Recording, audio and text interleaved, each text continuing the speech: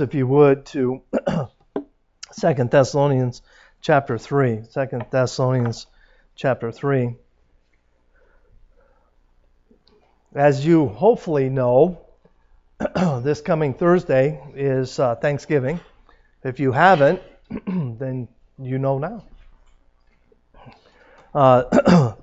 The original Thanksgiving was basically a celebration of the goodness of God that brought a successful harvest, and that the pilgrims, if you would, were giving thanks to God for their sustenance. And that is what the first Thanksgiving is really all about. If you go back and read the accounts, the first winter was pretty brutal. And the fact that they were able to survive, and God was obviously very, very good to them. Thankfulness is something that is getting more and more difficult to find in our society today, is it not? Between our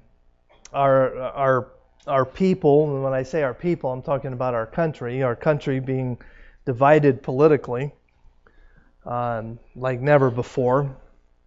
Sports events turn into brawls. And families are at odds with each other like never before. It is getting harder to find thankfulness in our country. And I'm glad that we have a day that we put aside for that. But thankfulness, I don't know if you realize it or not, but thankfulness is a prominent theme within the Bible. I want to share with you a couple verses. In 1 Thessalonians chapter 5, verses 15 to 18, it says, "See that none render evil for evil unto any man, but ever follow that which is good, both among themselves and to all men. Rejoice evermore, pray without ceasing, in everything give thanks, for it is the will of God in Christ Jesus concerning you." In other words, the will of God for every believer is to be thankful. Psalm chapter 136, verses 1 through 3. "Oh, give thanks unto the Lord, for He is good, for His mercy endureth forever. Oh, give thanks unto the God of gods, for His mercy endureth forever. Oh, give thanks to the Lord, for His mercy endureth forever."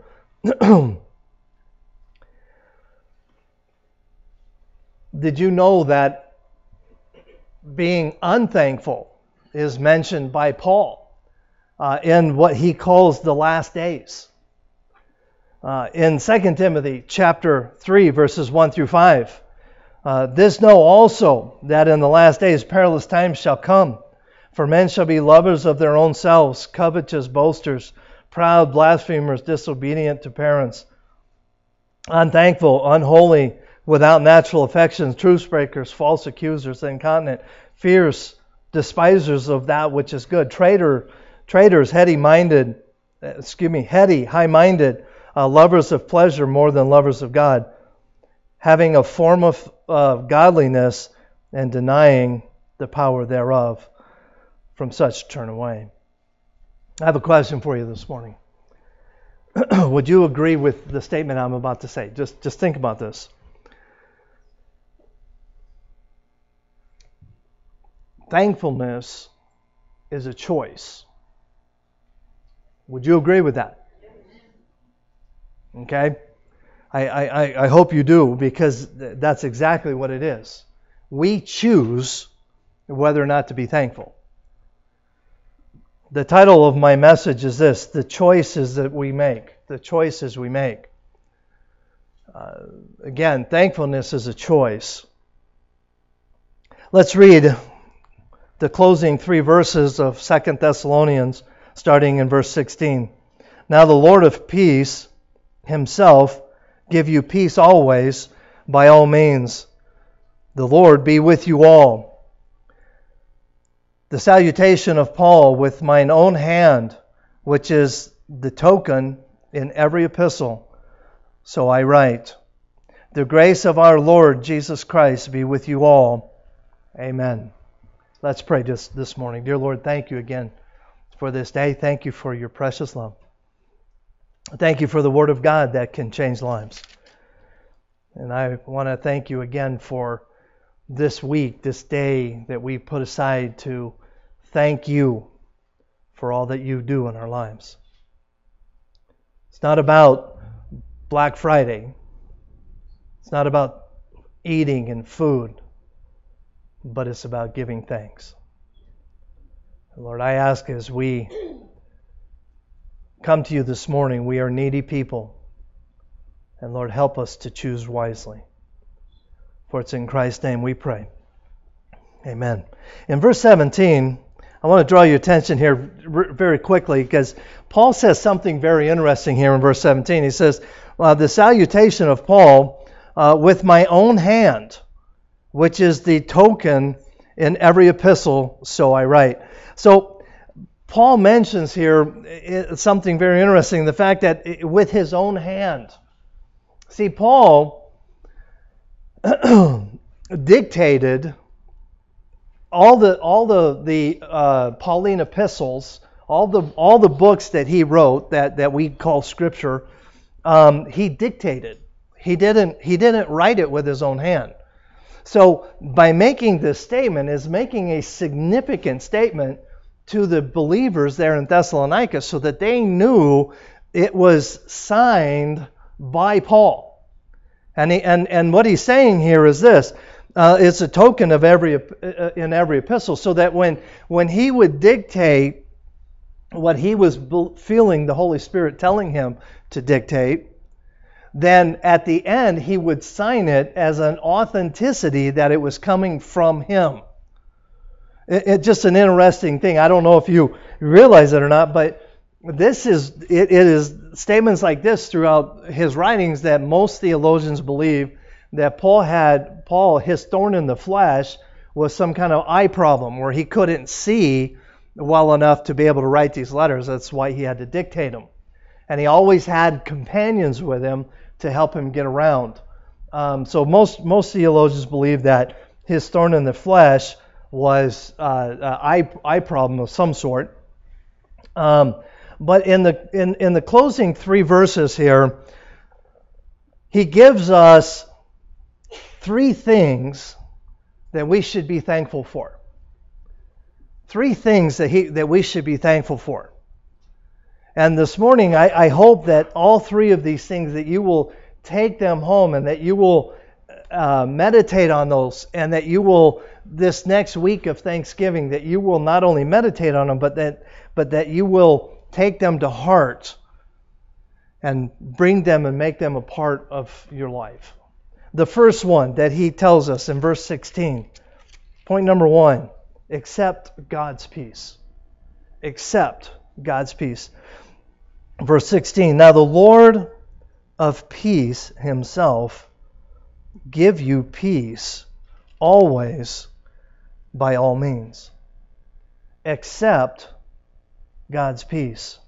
Paul very clearly reminds us that God's peace is not automatic. It is God's peace is something that we need to choose to accept. It is something that we need to bring into our lives. Christmas is just around the corner. As if you haven't figured that out either, let me help you. If you haven't started your Christmas shopping, you probably should. Okay, just saying. But peace is a huge part of the Christmas story. I want to read a portion of the Christmas story, and peace is right at the center of the Christmas story. In Luke chapter 2, verses 8 to 14, it says, and there were in the same country shepherds abiding in their fields, keeping watch over their flocks by night. And lo, the angel of the Lord came unto them, and the glory of the Lord shone round about them. And they were sore afraid. And the angel said unto them, fear not.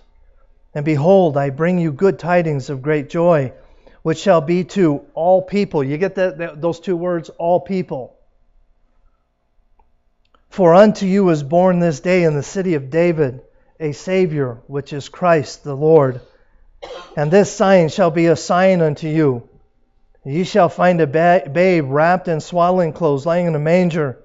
And suddenly there was with the angel a multitude of heavenly hosts, praising God and saying, Glory to God in the highest, and on earth peace, goodwill toward men.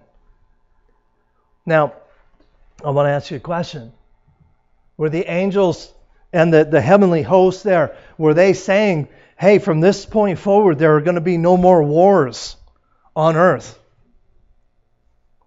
Absolutely not. Because what have we had?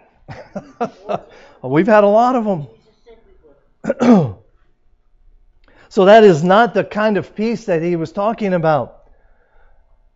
Peace, I found this definition. I wanted to share it with you because I believe that this is a wonderful definition of what peace is. Peace is not the absence of conflict, but the presence of God no matter what the conflict.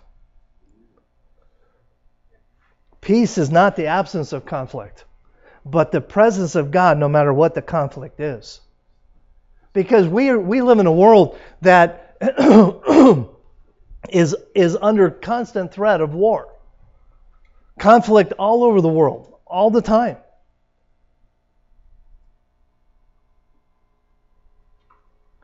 I mentioned at the beginning the division within our country through politics and sporting events and all of this stuff and conflict within families. How can we have peace in the midst of all that? Well, it's actually pretty easy. It's the presence of God in our lives. Psalm chapter 145, verse 18. The Lord is nigh unto all them that call upon Him.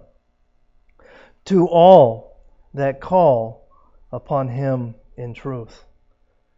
One of my favorite stories, or I don't know stories, but pictures in Scripture of what true peace is found in Acts chapter 12. I want to share this with you because I believe that this story embodies what peace is. Acts chapter 12. Let's start reading in verse 4. And when he had apprehended him, he put him in prison and delivered him to 4 quadrants. Anyway, you can see it, of soldiers to keep him, intending after Easter to bring him forth to the people. Peter therefore kept in prison, but prayer was made without ceasing of the church unto God for him. And when Herod would have brought him forth the same night, Peter was sleeping between 2 soldiers, bound with 2 chains, and the keepers before the door kept the prison. And behold, the angel of the Lord came unto him, and the light shined in the prison. And he smote Peter on the side and raised him up, saying, Arise quickly. And the chains fell off his hands. And the angel said unto him, Gird thyself, and bind on thy sandals. And so he did. And he said unto him, Cast thy garments about thee, and follow me. You say, okay, what do you mean peace? Where is peace in that? Peter is being guarded by 4, anyway, whatever that word is, quadrillions or whatever. But basically what that is, a quadrillion, if I'm saying that right, is 4 soldiers. So this is 4 quadrillions. So that means he's being guarded by 16 soldiers. 16 soldiers under the penalty of death. If Peter gets away, guess what happens? Okay? So that he's being guarded by 16 soldiers. He is chained to 2 of them. And knowing what is going to happen in the morning, he knows. The church knew. They were holding an all-night prayer vigil for Peter. And Peter, knowing that his head was going to be cut off in the morning, sat up wringing his hands saying, "Oh God, what am I going to do?" Is that what he did? No. He laid down and had a good night's rest. That, my friend, is peace. In the midst of trouble. Not only did Peter lay down and have a good night's sleep, but when the angel came into the room, it said a great light shone. And Peter still didn't wake up. The angel had to walk over to Peter and kick him. He said, "Get up, stupid." That, my friend, is peace. Whenever I think of the peace of God in the midst of troubles, I always think of this story of Peter. We can have peace in the midst of trouble. We can understand what it means to live with peace, the peace of God in our lives. Because the reality is this, we all have troubles in our lives. We all do. But are we going to accept the peace of God? It's a choice that we make.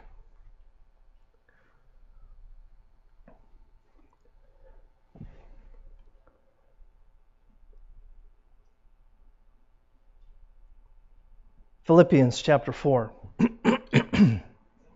verses 6 and 7. Be careful for nothing, but in everything by prayer and supplication with thanksgiving let your requests be made known unto God. And the peace of God, which passeth all understanding, shall keep your heart and your mind through Jesus Christ. Let me put it to you this way. Verse 7 right here, 21st century vernacular says this. If you can explain the peace in your life, then it's not from God. The peace of God that passeth all understanding. When you're going through a hard thing, when life is coming down on top of you and your family and friends see you and they say to you, "How in the world are you going through this?"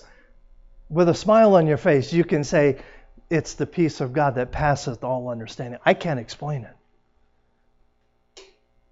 But I serve the God of peace.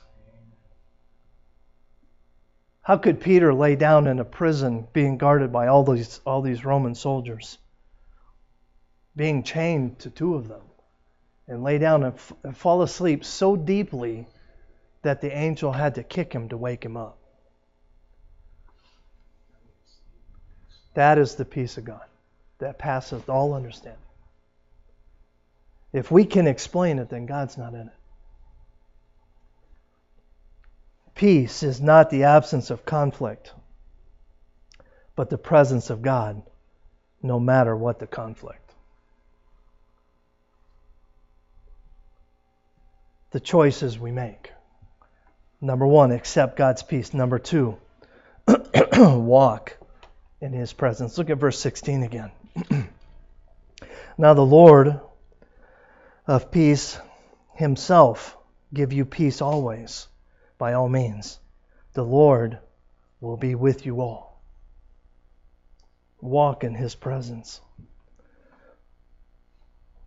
Paul's intent in writing the letter of 2 Thessalonians was to address problems within the church. And we've talked about that as we've gone through the book, and these problems, it was causing conflict within the people, and it was affecting the church's testimony in the city. And Paul was addressing that and trying to help the believers understand that they needed to be unified in their thinking. I want to share with you something that I've learned through our study of 2 Thessalonians, and that's this. If there is trouble in the church, it is because there is trouble in the hearts of people. But if Jesus is Lord of our lives, then we will have peace in our lives and peace in the church. If there's conflict within the church, if there's conflict within the family, it's not the family's problem, it's the heart. It's our hearts.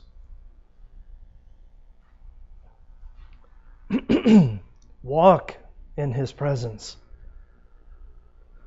Revelation chapter 3 and verse 20 says, Behold, I stand at the door and knock. If any man hear my voice and open the door, I will come into him and will sup with him and he with me. God wants to spend time with us. He has a desire to fellowship with you just as He did with Adam and Eve in the garden.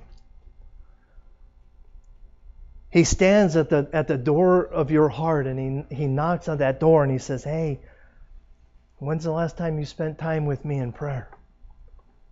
When's the last time you opened the Word of God and you spent time reading the Word of God? What is the result of walking in His presence? I spent some time thinking about that, and I came up with 2 verses I wanted to share with you.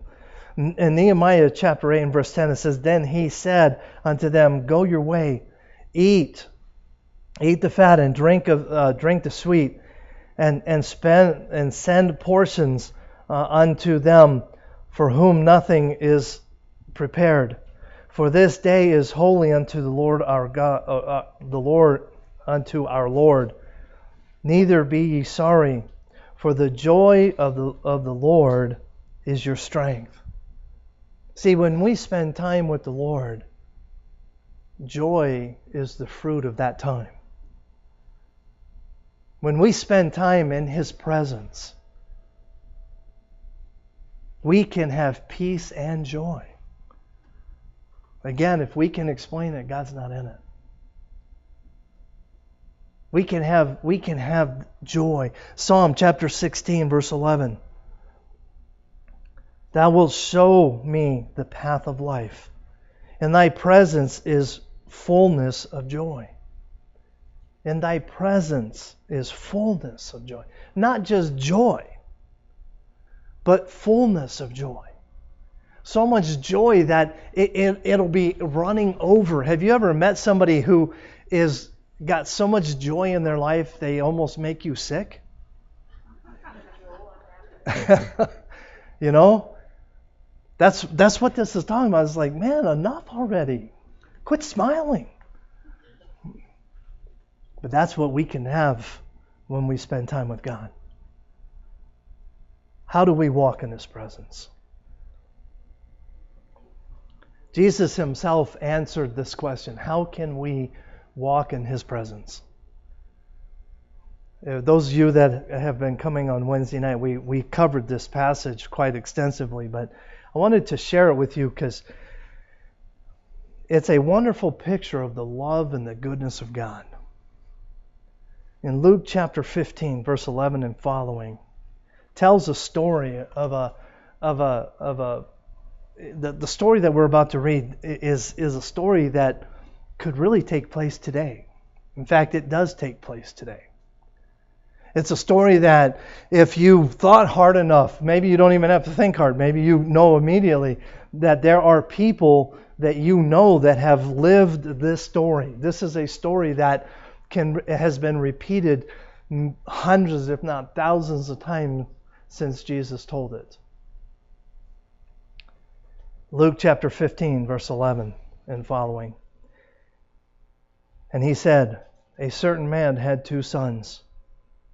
And the younger of them said to his father, Father, give me the portion of goods that falleth to me. And he divided unto them his living.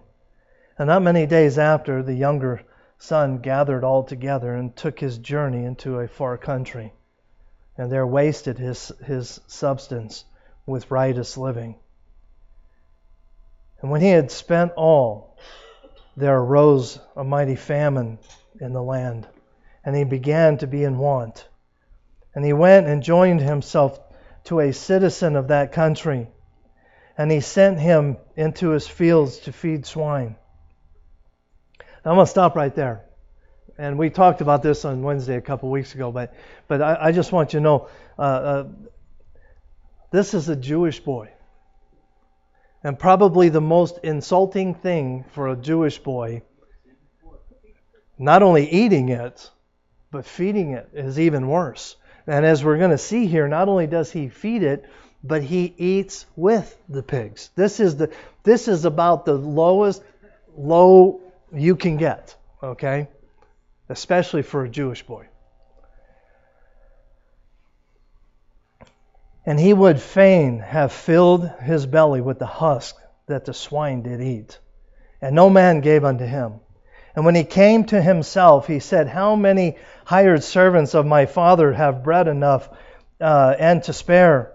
And I perish with hunger. I will arise and go to my father, and will say unto him, Father, I have sinned against heaven and before thee, and I am no more worthy to be called thy son. Make me as one of thy hired servants. And he arose and came to his father. But when he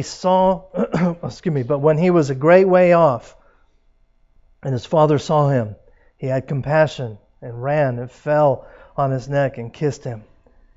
And the son said unto his father, Father, I have sinned against heaven and in thy sight. I am no more worthy to be called thy son. But the father said to his servants, Bring forth the best robe and put it on him. And put a ring on his hand and shoes on his feet. And bring hither the fatted calf and kill it. And let us eat and be merry. For this son was dead and is alive again, and was lost and is found. And they began to be merry. What brought joy into the home? Two things. The first one is that the Bible says in verse 17 that he says when he came to himself, or when he realized what he had done.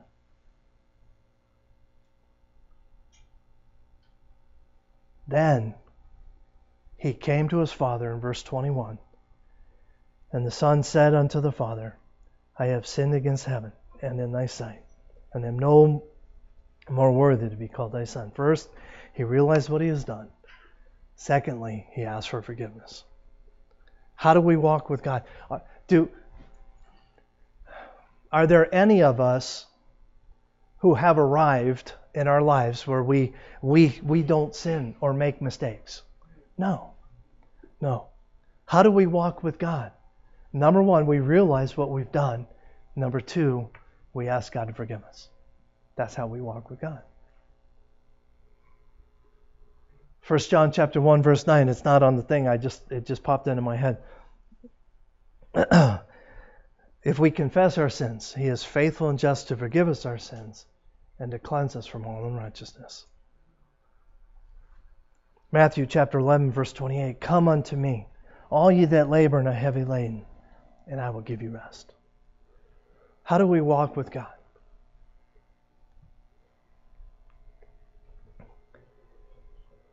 We need to realize what we've done. We need to ask for forgiveness. Number 3. Number 1, the choices we make: accept God's peace, walk in God's presence, and then number 3, embrace God's grace. Look at verse 18. The grace of our Lord Jesus Christ be with you all. Amen. Embrace God's grace. What an incredible thing that God gives us. God gives us the ability to embrace His grace in our lives. The grace of God is an awesome thing. I have a picture for you here. It's a what do you call that? Acronym. Yes, thank you. It's an acronym of the word grace. GRACE. God's riches at Christ's expense. Let that sink in for a minute. God's riches at Christ's expense. The grace of God is available to you and I. All we have to do is embrace it and allow it to rule our lives.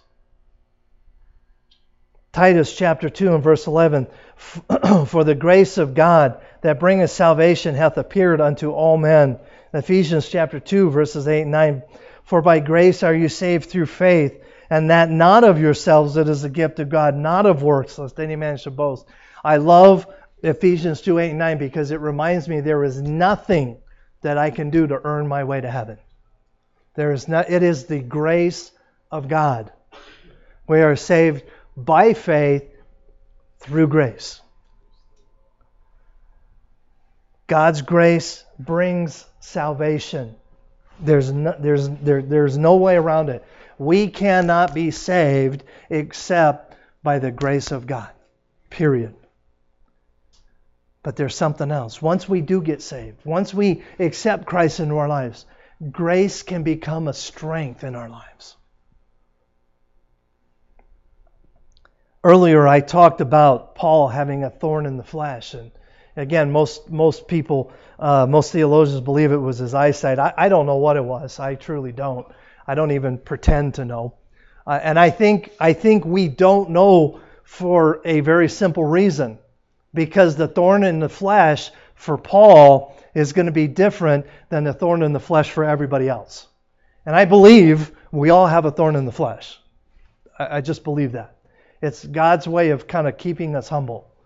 And I believe that we are not told in Scripture what Paul's is, because if it was eye problem, then everybody with eye problem would think, oh, that's my thorn. Well, no, it's not. But anyway, that's just my opinion. But Paul, whatever the thorn was, on multiple occasions, Paul begged God to take it away. I'm just going to share this with you because I believe that one of my thorns, I feel like I have about 600 of them, but one of my thorns is my migraines. I just believe God has allowed them in my life for whatever reason, and I deal with it. And I have on multiple occasions begged God to take them away, and for whatever reason He's chosen not to. And Paul here, the portion of Scripture we're about to read here, Paul begs and asks God to take them away. But then he makes an incredible statement. In 2 Corinthians chapter 12, verses 8 and 9, it says, for this thing I besought the Lord thrice. He's talking about the thorn in the flesh, that it might depart from me. And He said unto me, my grace is sufficient for thee. For my strength is made perfect in weakness. Then he says, most gladly therefore will I rather glory in my infirmity, that the power of Christ might rest upon me. What was Paul saying here? He says, your grace is my strength. Whatever the thorn in the flesh was, God, your grace will get me through. And I will more than happily put up with the thorn in the flesh so that Christ might be seen in me. See, grace saves. It is by grace that we are saved, but it is through grace that we are strengthened. And I'm going to give you a couple more things that the grace of God does. And I honestly did not, I could literally preach probably a half dozen messages just on the grace of God. Maybe even more. I want to give you a couple more things that grace does. His grace comforts us in times of need. It encourages us when we need encouraging. It keeps us. And the list can go on and on and on. The grace of God. But it's out there. All we need to do is choose to embrace it.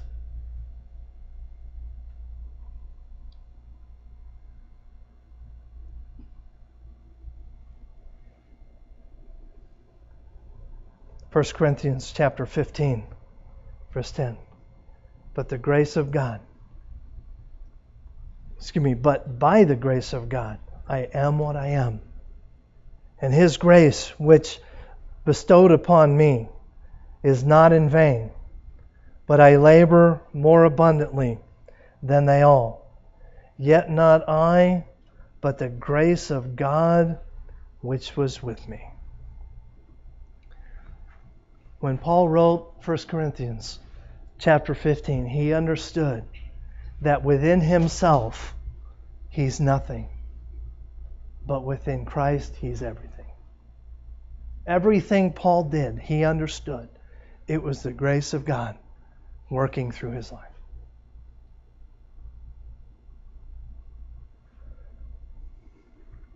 This Thanksgiving,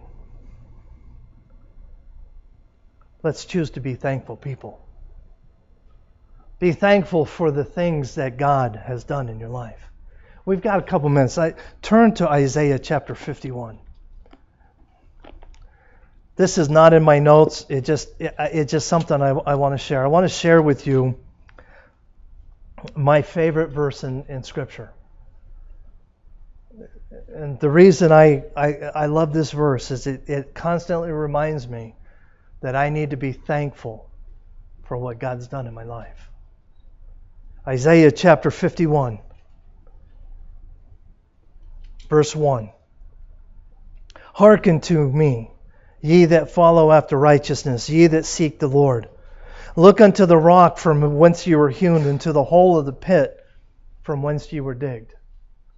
And I share this verse with a lot of people, and they oftentimes they look at me and they say, what does that mean? Well, let me share it with you, what it means to me. It says, hearken to me, ye that follow after righteousness, ye that seek the Lord. I like to think of myself as somebody who is trying his best to seek the Lord. So I believe what follows here, God is saying to me, ye that follow after righteousness, ye that seek the Lord, look unto the rock from whence you were hewn. What does that mean? Well, my question is this: who's the rock? Jesus Christ is the rock. Look unto the rock from whence you were hewn, and to the hole of the pit from whence you were digged. What in the world does that mean? Well, to the best of my understanding, it means this. The pit is humanity. And the hole of the pit is my little part of humanity. And God dug me out of that pit and saved my soul. And I need to be thankful to the rock from whence I was hewn. And the reality is this: if my understanding of this passage is right, and that pit does represent humanity, that means we all have our own little hole that we were dug out of. And if you're saved this morning, Christ, the rock, dug you out of that hole. And we need to be thankful. Remember, never forget what Christ did for us.